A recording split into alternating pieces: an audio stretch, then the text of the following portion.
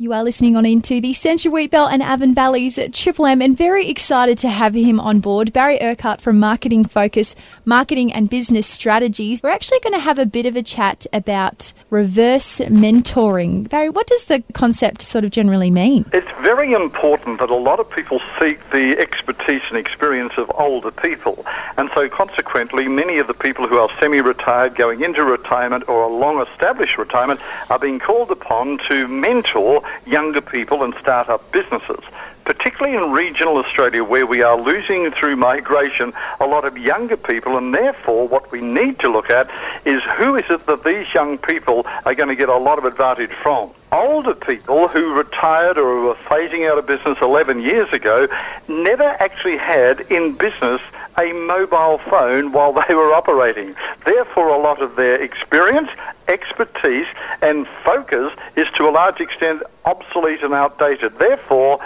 reverse mentoring is looking at the world through and opportunities through the eyes and perspectives of younger people who are demanding, discerning, innovative, creative and entrepreneurial. So it's about looking to the younger ones to help in new technological advancement, in a sense. Correct. They are the people who represent opportunities, and therefore you shouldn't be focusing on your product, your service, your price.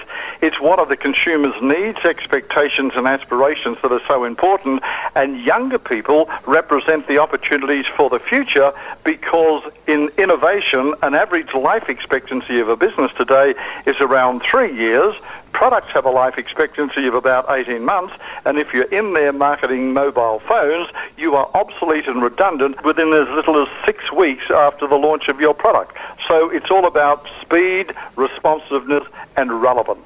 So for any business owners out there, or even, because I know that you think this sort of thing obviously can be implemented within a bunch of different community groups and within sporting as well, how would you sort of advise for those in those leadership roles to implement reverse mentoring?